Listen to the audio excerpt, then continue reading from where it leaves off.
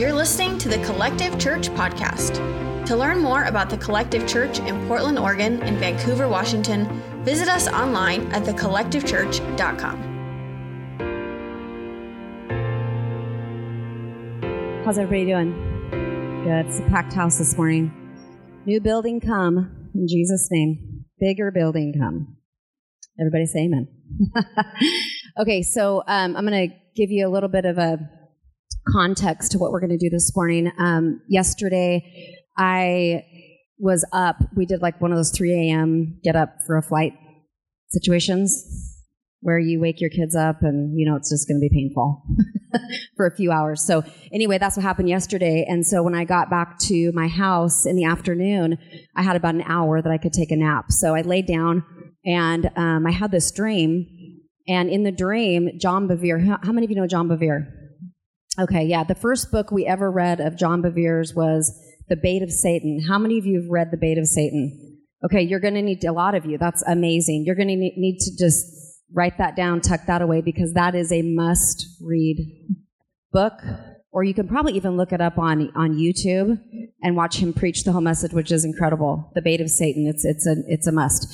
So anyway, he is in the dream. Bob and I do know him personally, but I don't believe that's why I had the dream. I believe I had the dream just because of the message that he carries with forgiveness. But anyway, he came up to me and he said, "Hey, would you come and speak at such and such that he was having?" And then Bob stepped in and said, "No, she has to speak at something else." And I was like, "I do?" Like, how cool that he asked me to speak. This is all a dream, right? So Bob steps in, "No, you have to speak at something else." And I was like, "Wait, what are you talking about?" All of a sudden, we're walking somewhere, and I'm going to give a message somewhere.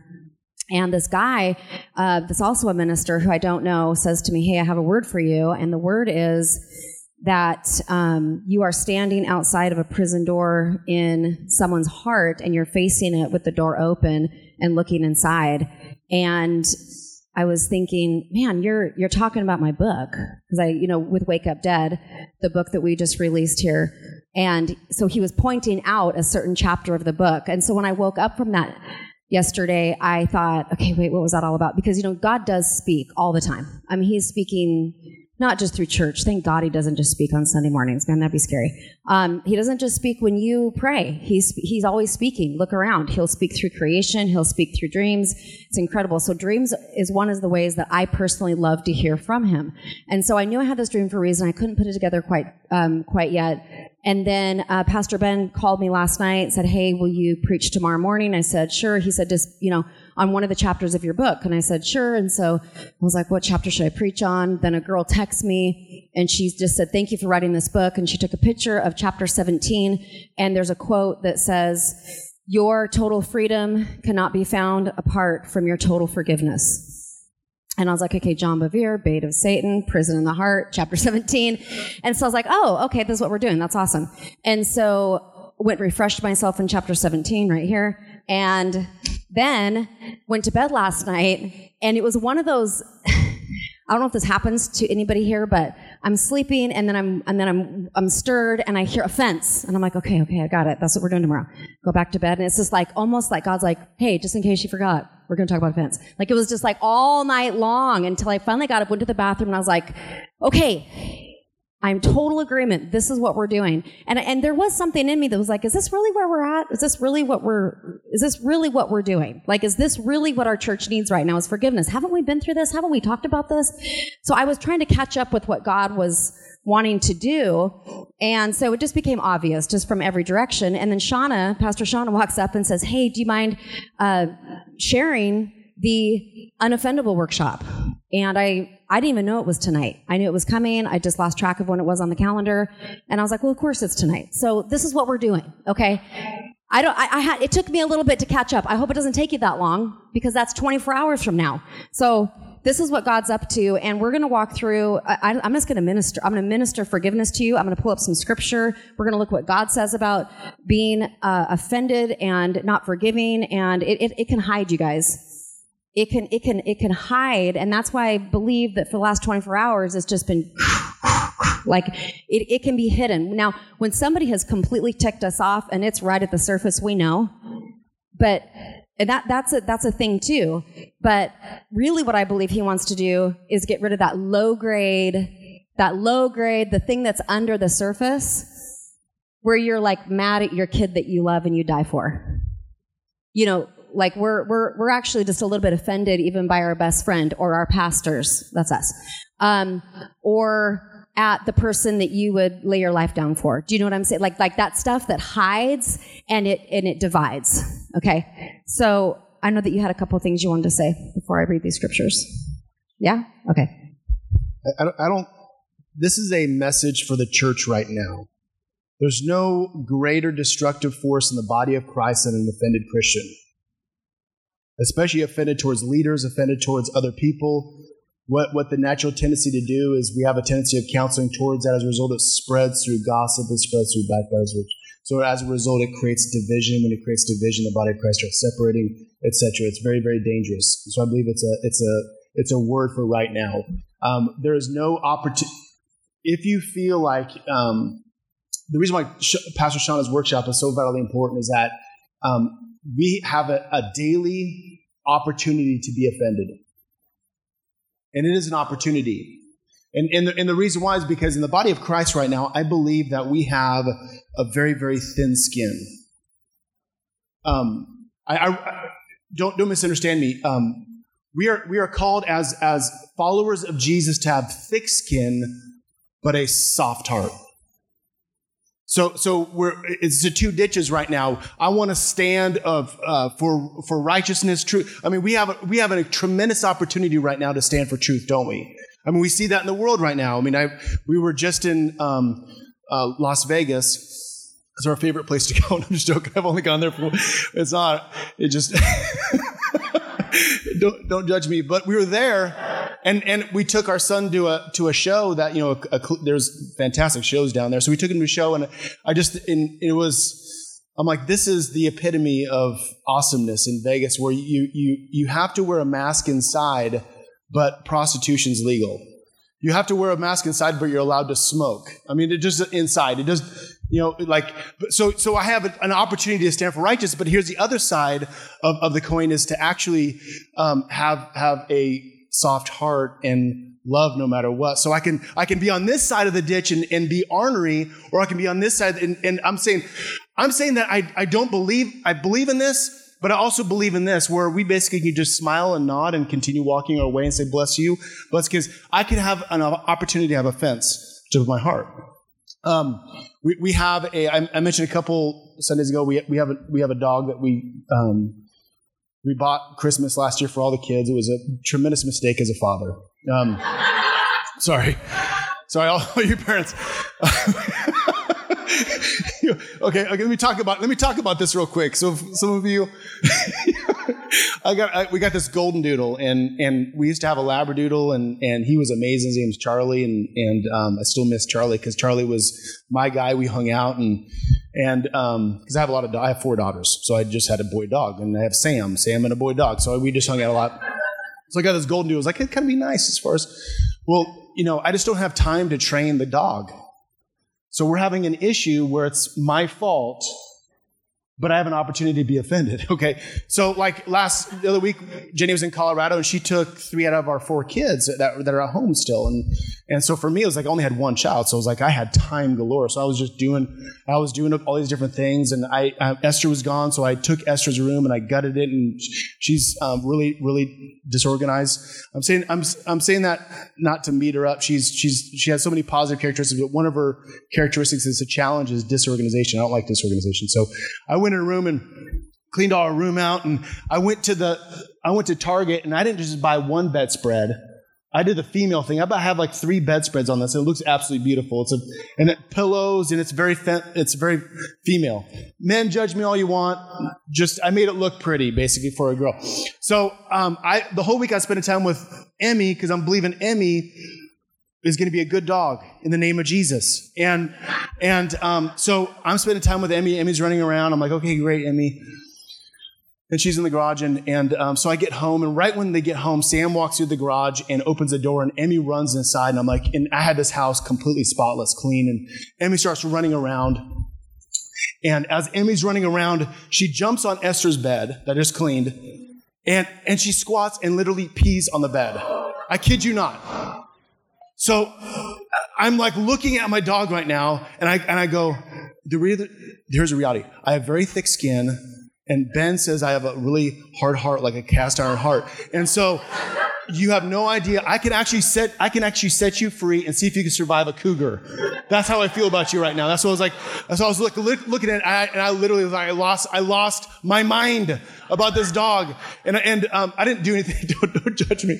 Some of you animal lovers are so mad at me, but I really don't care. But I grabbed Emmy, and I talked, and I'm like, oh, Emmy. You know, and I was like, I told Jenny, I don't know how you sell a dog in Craigslist. I'm going to figure it out. I'm going to sell this dog. This dog is done with. And anyways, I was so upset with this dog. She's still in the house, by the way. And the reason why is because I released Emmy to the Lord. I'm like, my gosh, this dog. But I'm telling you, that's what we have in life. You think you treat everybody in love, and then all of a sudden somebody pees on your sheets, and that gives you a license to be mad at them. But it was partially my fault. Emmy doesn't know. Emmy looked at this pink thing. She said, that looks like a lovely place for me to relieve myself. It's nice and soft like grass. I'm going to go pee on my... And she's like, she's happy with it. And it was... So I had an opportunity to be offended at... And I'm saying, are you to be offended with a dog? No. A cat or whatever the case may be. No. But I'm telling you, in human nature, we have an opportunity with that all the time. People will disappoint you. Leaders will disappoint you. Leaders in our government, leaders around you will continually disappoint you. But the reality with it, you're to have a little bit of a thick skin and a soft heart. And guess what? I had a soft heart. I did not treat my dog as target practice in the mighty name of Jesus. Here's a... We'll get back to Jenny, and we'll get back to spiritual things. But I'm telling you, I thank God in the year 2000 that I received that book, The Bait of Satan, because for me in business, for me in relationships, it has been the most vital work of literature I've ever, besides the Bible, obviously, but don't Jesus juke me on that one. It's been the most vital work of literature. And the reason why is because in leadership and in life, you have tons of opportunities. And I'm telling you, as the body of Christ, as brothers and sisters in Christ, guess what? We are to be walking in an unoffendable life. When I was laughing at Pastor Sean when she mentioned, I was like, well, of course, because this is right exactly. We need this.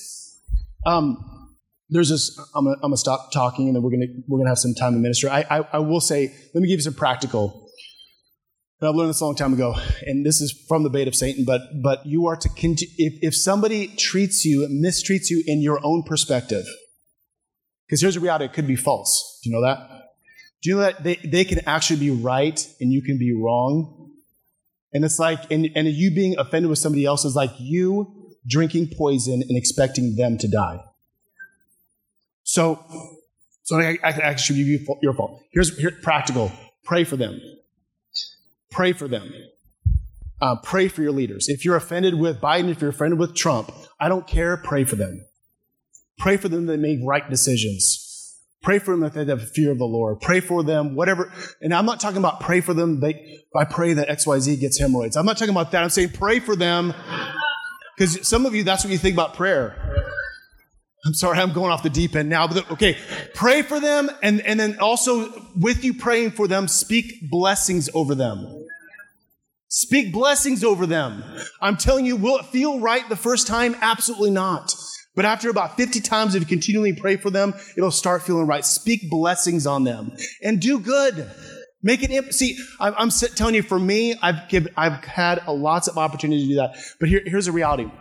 There's a movie that I watch. I love 80s movies, and I tried not to expose my kids because you forget about some of the scenes. Like, you're like, hey, kids, you want to watch a really funny show? Let's watch Dumb and Dumber, and then you forget about a lot of scenes within Dumb and Dumber. You've been sanctified, and so you forget about things. And so we've made that mistake. We've watched movies in the 90s, and we show our kids, and we're like, oh, we probably shouldn't have done that. And then all of a sudden, my 5-year-old is starting to repeat some things. Anyways, there's a movie in the mid-'80s that was like one of my favorite movies. And I'm not talking about Red Dawn. I mean, you all know Red Dawn. Okay, some of you older people can relate to me, but there's a movie called War Games. You remember War Games? It was a movie. I'm sorry, but I probably watch it now. I'm like thinking, this is my favorite movie, but I remember popping the VHS tape when I was a kid and watching War Games. And in this movie, actually I shouldn't explain it. The scene sets up with basically a World War scenario with a computer and a program, and Matthew Broderick got in this computer program, but the end scene, I had to look it up because I remembered it. It's at the end where it takes place in NORAD, which is in Colorado Springs, and I should stop talking about that. But at the very end, they start playing this scenario, and this computer system starts simulating these war games of Russia versus the United States. You all remember this, where they start blopping the nuclear bombs on each other, and then it starts going faster and faster. If some of you have not watched the movie, I'm ruining it for you now, but just bless you on this. They start blopping all these nuclear bombs on each other, and every scenario, however it starts, whether Russia starts or the United States starts, it just ends in complete destruction. Like this, blah, blah, blah. And the computer system stops playing it, and there's a line. It says, "Strange game." This is what the computer says back to everybody who's watching this simulation, because it's going to start World War. It goes, "Strange game." And this is what the computer says: "The only winning move is to not play. How about a game of chess?" So I'm saying that in this world that we're living in, the only way to win is to not play. You understand what I'm saying? So when somebody blops a nuclear bomb on your life, the only way you can win is for you to be ministered, pray, release, don't live in offense. Amen?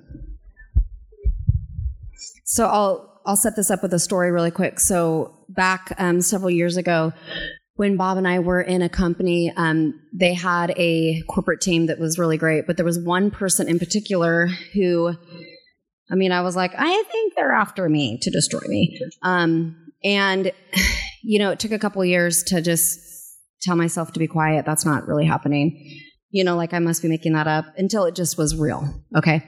And I was going to we were going on an incentive trip, and I knew this guy was going to be there. And at this point in time, there was massive evidence of there's bombs being thrown at Bob and Jenny. For whatever reason, there is a goal to completely take these two out. And it became undeniable. I can't just, polish this with positivity. This is really happening. And I remember thinking, I'm going to go on this trip, and I don't want to fake loving him. God, I really want to be able to stand in the face of my enemies and have love for them. Because that is what the Bible says. The Bible says, what credit is it to you if you only love people who love you back? Even unbelievers do that. And I'm not qualified to preach this message, by the way. I should be sitting right here, but I'm just saying what God is saying, but I'm saying it to myself because this is very, very challenging today. But that's what I wanted. I wanted to be able to look him square in the eyes and have love for him, even though I knew he had hatred for me. Okay? And I knew it was the devil. I knew it was just he was the one that was picked to believe things that, take us out. So anyway, I was standing right here during worship, and I was talking to God going, could you do that for me? How am I going to do that? How's that going to be possible? And it was like the Lord was standing right here, and he was on the cross. And he said, hand me your bitterness, and I'll exchange it for a boundary. And I went, okay, number one, you're telling me I'm bitter. I didn't even know that. I didn't know I was bitter. And then number two, you're going to hand me a boundary, which told me that I was using bitterness to protect myself from danger. And he said, that's the counterfeit boundary. And that's the one that the enemy wants you to use. So offense is a way to put a fence up against somebody who has proven to have evil intent towards you. Or they're just doing harmful things or not nice things ignorantly, right? He said, but bitterness is what the enemy wants you to use, but I'm going to give you a boundary instead. And I thought, well, okay, so what did you hand me? I know the word boundary, but I need, obviously I don't know what a boundary is if I'm using bitterness. So educate me. What does that mean? And all of a sudden I just heard it so clearly. He said, I'm going to hand you love. Love is your boundary. And then what really made it clear for me is he showed me the Care Bear stare. All right? He showed me a Care Bear. And do you guys remember who Care Bear days? Come on. Yep, it was on my 80s, 70s people.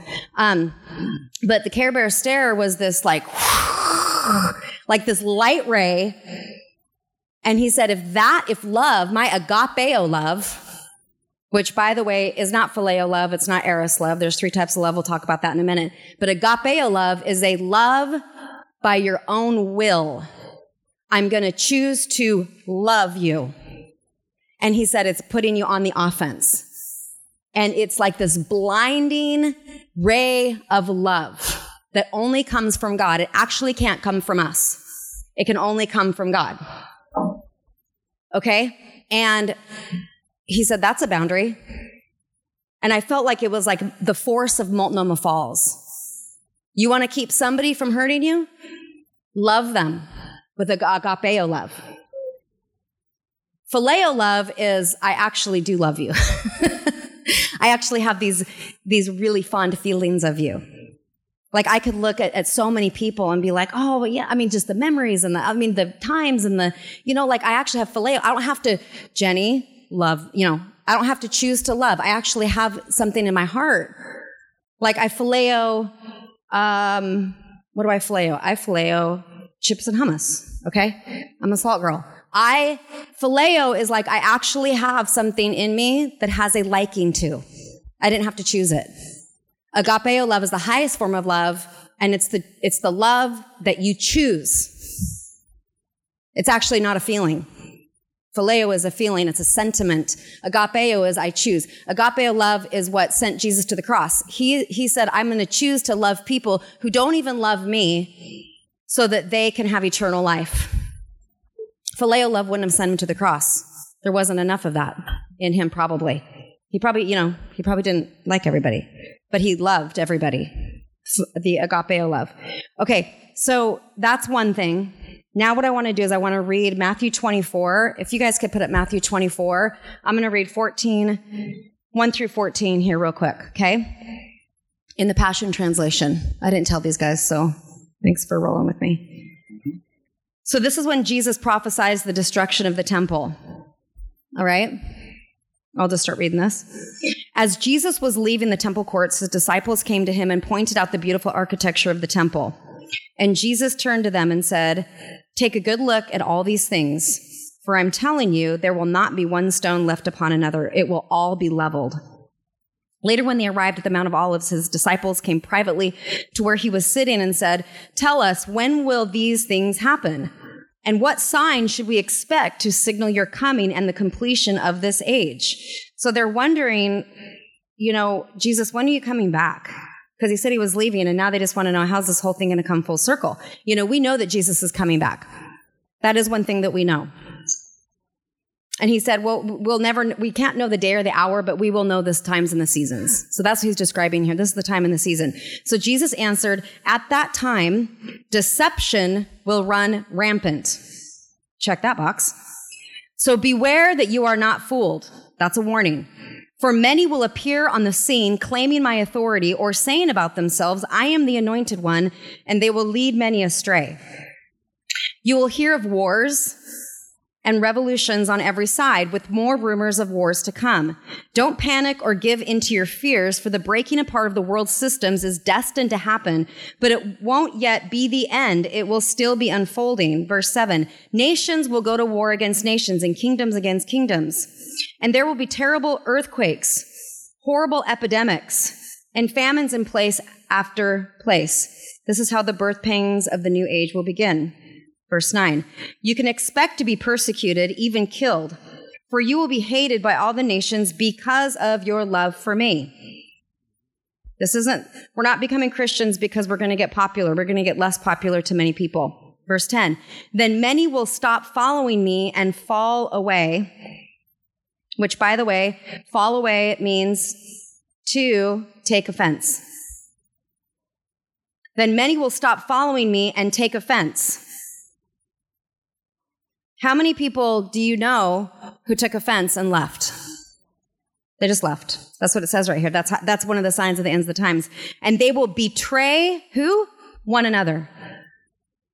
And they will hate one another. That word hate right there, when we think of hate, I grew up, my mom was like, hate's a very strong word.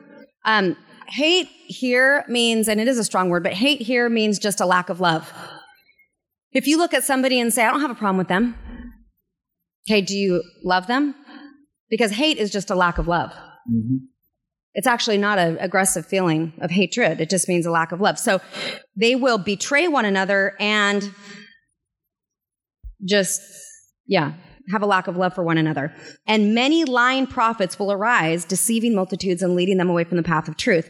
There will be such an increase of sin, of lawlessness, which is basically lawlessness is everybody makes up their own laws of what is right and wrong. Like I have my own religion, I have my own compass, I have my own thing, that's lawlessness. And those whose hearts once burned with passion for God and others will grow cold. Cold means distant from people and God. But hold your hope, which means endurance, firmly to the end, and you will experience life and deliverance. Yet through it all, the good news of heaven's kingdom will be proclaimed all over the world. That's us, providing every nation with a demonstration of the reality of God. That means there's going to be demonstration of his reality done on earth. We will see miracles, signs, and wonders and the demonstration of power done on the earth. And after that, the end of this age will arrive. So we are in these times. And we don't want to be one of those people that he says, yeah, that's what's going to happen. And so there's a decision that's made here to love. So now let's go to 1 Corinthians, verse 13. And then I'm going to have Shahela come up here and play some keys, and we're just going to go through just a little bit of ministry before we end today. So 1 Corinthians chapter 13, verse 1. This is love, the motivation of our lives. I love how that is titled. Love, the motivation of our lives.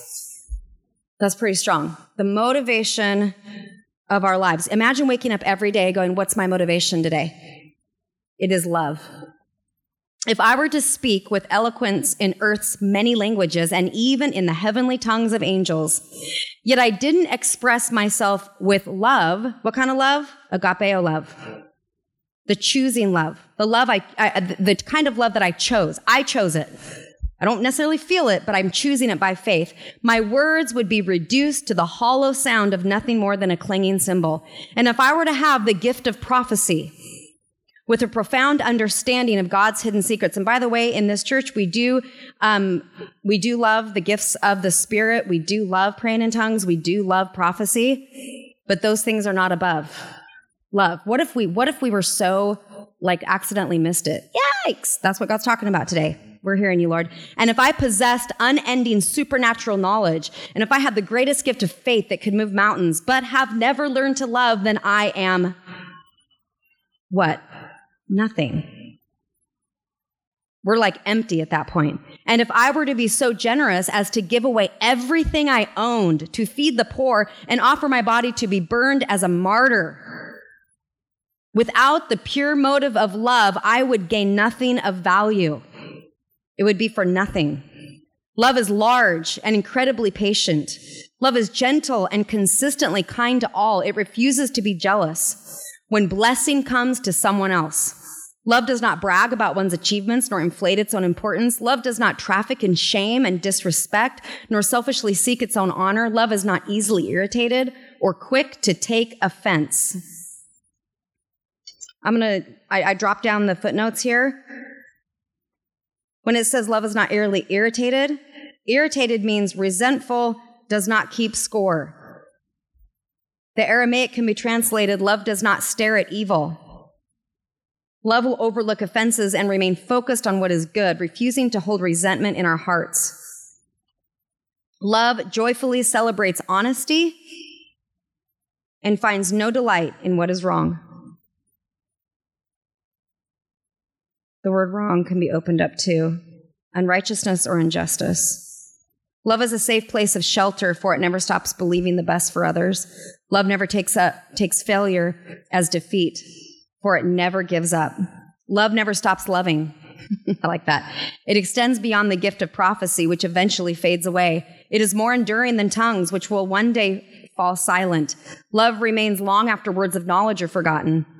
Our present knowledge and our prophecies are but partial, but when love's perfection arrives, the partial will fade away. When I was a child, I spoke about childish matters, for I saw things like a child and reasoned like a child.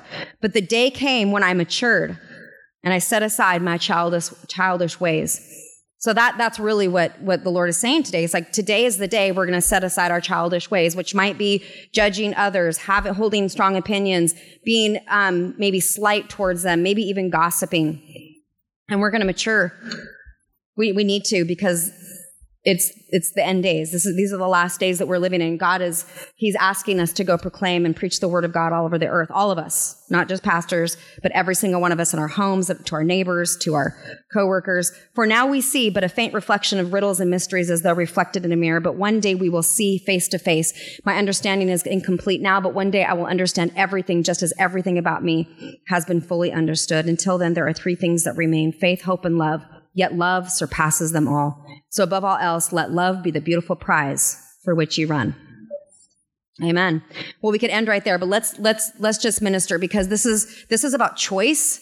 And I'm going to go back to that dream I had yesterday, and it was really about this activation that I do in chapter 17. I do want to point out that the number 17 is the number of battle. It's the battle number. It's like when you're in the battle, you're in the heat of battle. 1 Samuel 17 is when David hit Goliath right between the eyebrows with that stone. Okay, it is the battle. It is and he didn't just kill a giant. He actually won a nation. He got territory. And so remember that offense and unforgiveness will stand in the territory that you can't have until it is taken. Okay, and the hardest part about forgiveness is the justification piece, because we know we shouldn't be angry at people if they really didn't do anything, right? But what if they have done something? Just like I was talking about that man that I knew. I was like, there's actual attempts to wipe us out, intentional attempts. And it can feel justified to have this thing in your heart that's like this, right? But nothing we just read in 1 Corinthians 13 says, stand back, put the porcupine quills out, protect yourself, right? We are going to be recognized by our love. And love is not flimsy. Love is not, let me lay down and let you just walk all over me. Okay? There's a lot to that. But what I want you to do now is just go ahead and shut your eyes, okay? Because you're just going to go through this with the Lord. This is just going to be you and Him. It's just going to be my voice leading you through. God's going to bring to the forefront of your mind the people who are sitting in that prison cell of your heart.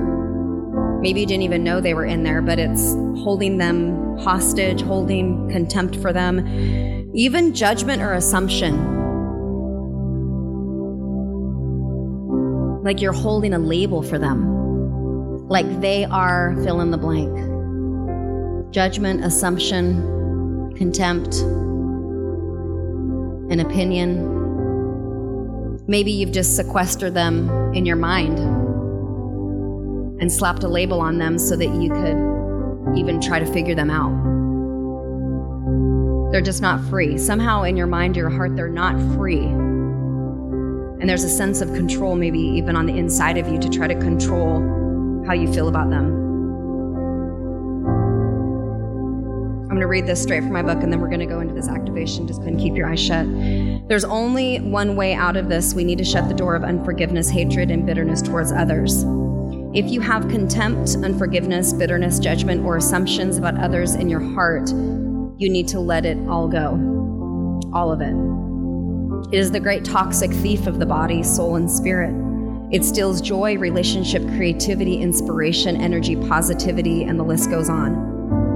If you get anything from this book, get this: you must be brave and forgive. No matter what the situation is, you must forgive to be free.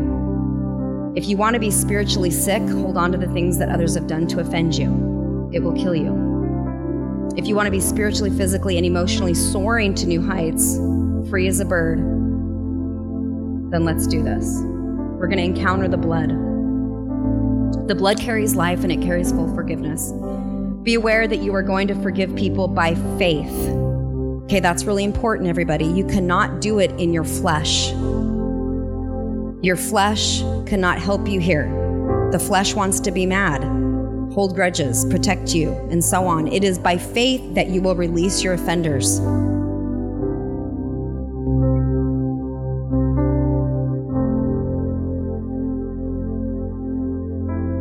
Okay, in your mind's eye, I want you to think of a place you feel extremely comfortable, happy, and safe. And let yourself get comfortable there, anywhere in your imagination.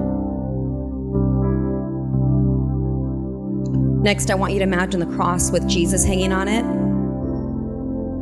Of course, you see that he is bloody and ripped to shreds. Go ahead and walk up to the cross and look into his eyes.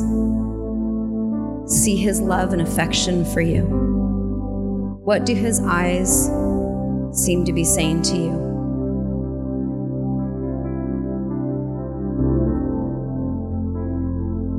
Now, in your mind's eye, take your hand and make contact with his leg. It is dripping wet with blood. Now wipe that blood from the palm of your hand. You can feel the hair on his legs. This is your Lord, your Savior, your Messiah, who has surrendered to the persecution and torment because there is no other way to save you. He chose this punishment so that you could be free of it. The blood should have been yours. The beating and lashing of the metal hooks at the end of the whip should have been for you, but it was transferred to him instead. It's not everyone else's sin, it is yours. And still his eyes look at you with love. I really want you to look into his eyes. There's a love for you and a compassion for you. A choosing to love you by his own free will. He's choosing to love you. Even in our rebellion, even in our apathy for him.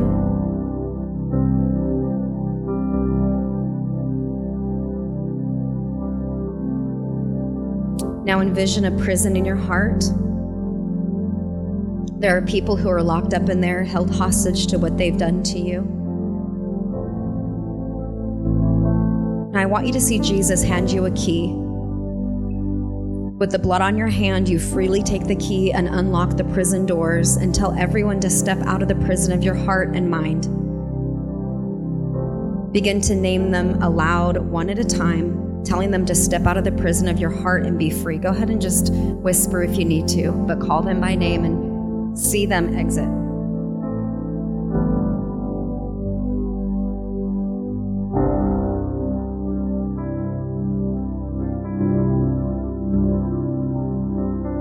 Let go of any guilt if it's somebody that you really love, like a child or a spouse or a mom or a dad or a sister. Sometimes we put our head in the sand on these ones, and this is where we bypass the freedom we could have.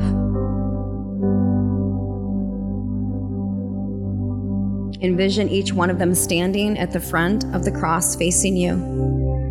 Now Jesus is still hanging there watching from his place of impending death. With your bloody hand, reach out and place it on the heart of the first person. Looking in their eyes, say these words aloud. And you're just going to repeat after me. Go ahead and whisper their name.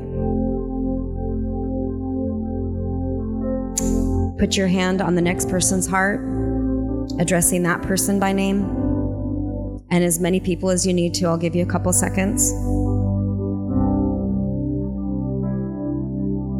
You might have 1, 2, 3, 4, 5, 6. It's okay. Doesn't matter how many there are. Now looking into every one of their eyes, and with a very genuine heart and by faith, repeat these words and speak these words to them. With this blood, Jesus forgave me of all of my sins. I sinned against him and I have sinned against others. I have hurt Jesus and I have hurt others. But with this blood, I have been totally forgiven, completely forgiven. Jesus holds nothing against me and forgives me and cleanses me of all sin, every bit of it. I am a child of God, standing perfect in His sight, because Jesus cleansed me when He forgave me. With this same blood, I choose to forgive you for all of your sins against me. I have been forgiven, so now I freely forgive. I was let out of the prison of hell, so now I let you go from the prison of my heart. I free you from all of the judgment I have held against you in my heart. I free myself from the consequences of your choices. You are not my responsibility anymore. I'm just going to pause right here and let the Lord minister that. Go ahead and just let Him go.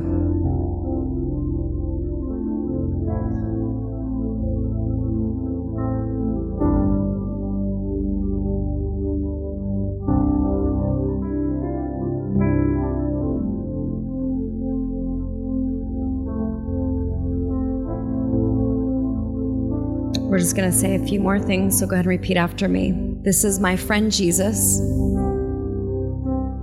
He will take care of you, and this situation is up to Him. I am free of it. I will leave you here, and He will decide what the consequences are. He is my friend and my Lord, and I trust Him with my life.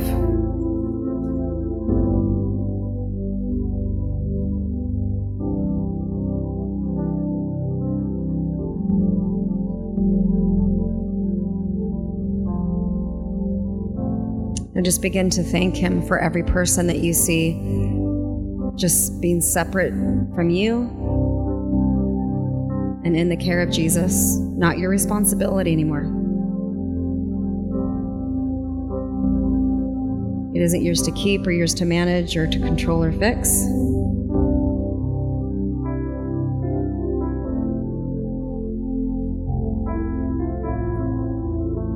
Okay, next, I just want you to see the empty prison cell in your heart. Ask Jesus to give you a tool to destroy the prison bars, the ceiling, the floor, the entire structure. He's going to hand you a tool as you begin to tear down and completely remove the prison from your heart. It might be a blowtorch, it might be a hammer, it might be an earthquake, and it just crumbles everything. Just let Him show you what He's doing with that prison. We don't want to keep that prison in our heart waiting for the next person who offends us. I really felt that strong for today. Maybe you've forgiven a lot of people, but there's just a prison that still waits for the next person who's just going to mess with you. I just want you to put your hand up in the air. Keep your eyes closed, but put your hand up in the air as you see the prison disappear or get shattered or destroyed. Just hold your hand up in the air.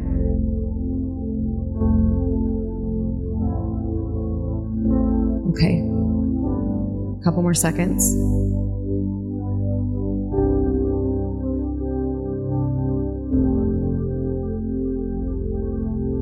Okay, now that it's gone, this is a really cool part. Ask the Holy Spirit for a replacement. Holy Spirit, what do you want to put in place of that prison? What gift do you have for me that will occupy that space in my heart? Now let Him show you what was meant to be there and what is there now.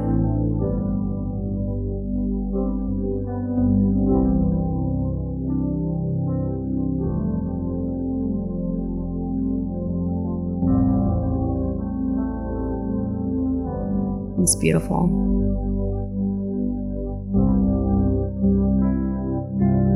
In my own heart, I'm seeing like a living room where there's couches and a coffee table. And I'm sitting and getting to know people that I don't have phileo for. But I'm choosing to lean in and ask more questions, almost like what Pastor Brandt did this morning. Like, let's turn and get to know people and lean into people a little bit that we don't have a natural affection for. So I see these comfortable couches, and I see like conversation and exploring who God created in that person and choosing to get to know somebody and getting to know their story and getting to know why there might be pain, why the hurt is there. Does anybody want to share what they saw replaced? I'm kind of interested. Just say it out.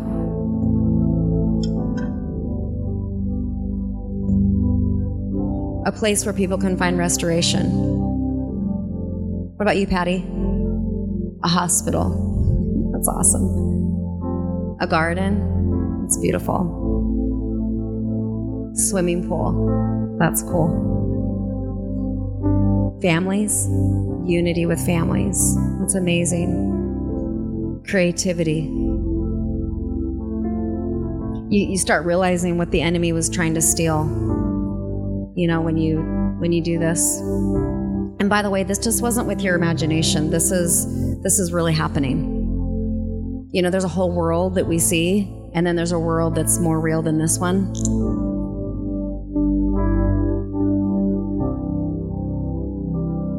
We're going to do one more thing.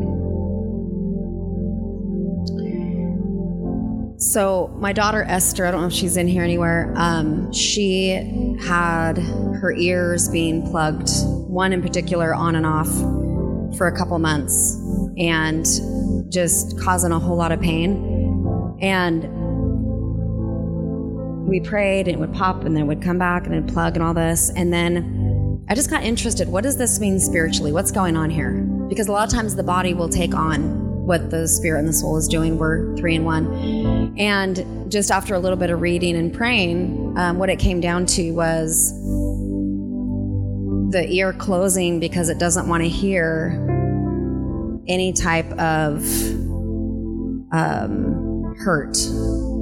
And the ear plugging can mean strife in the family. How many of you know teenagers can fight? Okay, as parents, there's got to be a helpline or something. Help me, Jesus. So we've been dealing with, you know, we have 2 teenagers that are both going through that time of life where it's like everybody's right, except for everybody, just them. And so I brought this to Esther's attention when we were in Colorado rally, and I just said, I'm done with this. And I know your ear is doing that because you and your brother are fighting, and I'm done with the fighting. I'm absolutely done with it. Like done. And I made the emotional case for sure. I had to be me, like that mom, the one that's like, okay, this mom, you go sit down. I'm going to take care of business right now. Because the enemy was taking advantage of the discord. And come to find out, Sam's ear had been plugged. Well, at the same time, my ear had been plugged. I'd gotten water in it, but it was still plugged. And so anyway, we prayed with Esther and Sam to forgive each other, and their ears popped open. And then last night, I didn't even tell Tiffany and Jeremy this, but Mason's ear was plugged. And so they came downstairs from upstairs and said, hey, we just prayed for Mason. Her ear's been plugged. And of course, I'm paying attention to this. I'm like, yeah, okay, what is happening right now? And they prayed for her, and Esther, only knowing to do what was done for her, just said, do you need to forgive your brother? And she forgave her brother, and her ear popped open. And so I just couldn't help but think of that this morning with the forgiveness, you know. But the body will start doing things to go, you know. But I woke up at 4:30 this morning, and I couldn't sleep, and I know that it's time to pray. And when I got up, my right ear was plugged. So I knew that this morning I wanted to pray. And And I talked to Esther about this on the way here, and she said, Mom, pray for people's ears that are plugged, but pray for people who just have a lot of like clashing at home. You know, it's just, and it doesn't have to be huge, abusive, crazy stuff. It's just discord. It's anything that's not like, you know, we're not dancing together. We're you know, kind of banging into each other a little bit. That can happen, but I'm feeling it in the airways. And if it's happening in my family, I know that's probably happening in others. And for some of you, maybe not. But I just know that we are in a war, and unity is where the blessing is. Unity commands the blessing. That's why it's so hard to get to. And that's why the enemy fights unity so much. And so if our prayer team could come up here, leaders stand up here and pray, because I'm gonna have you guys come forward. If your ears are plugged, why don't you guys come up first? Anybody that has one or both ears that have been giving you any problems, I want you to come forward. I'm gonna pray for you and have these leaders pray for you guys. We had 2 people that were almost completely deaf in Colorado that both their ears opened and they got rid of their hearing aids. So what we're going to do is we're just going to forgive.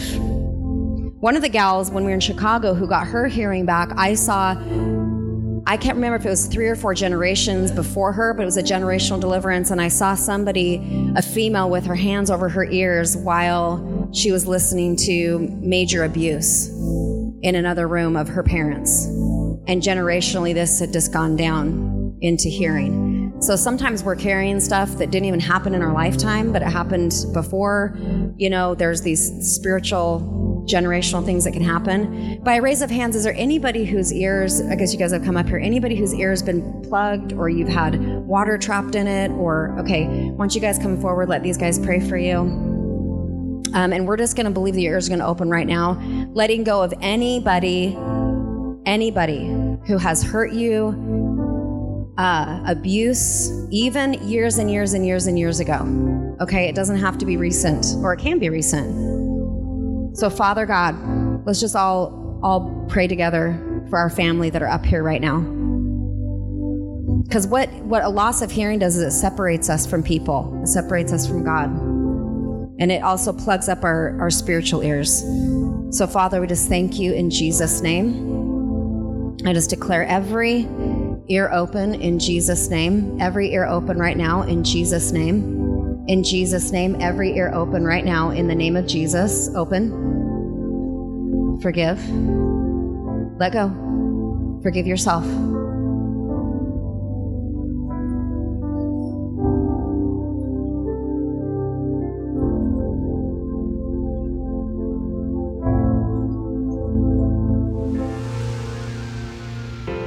Thanks for listening to the Collective Church podcast. To find out more, visit thecollectivechurch.com.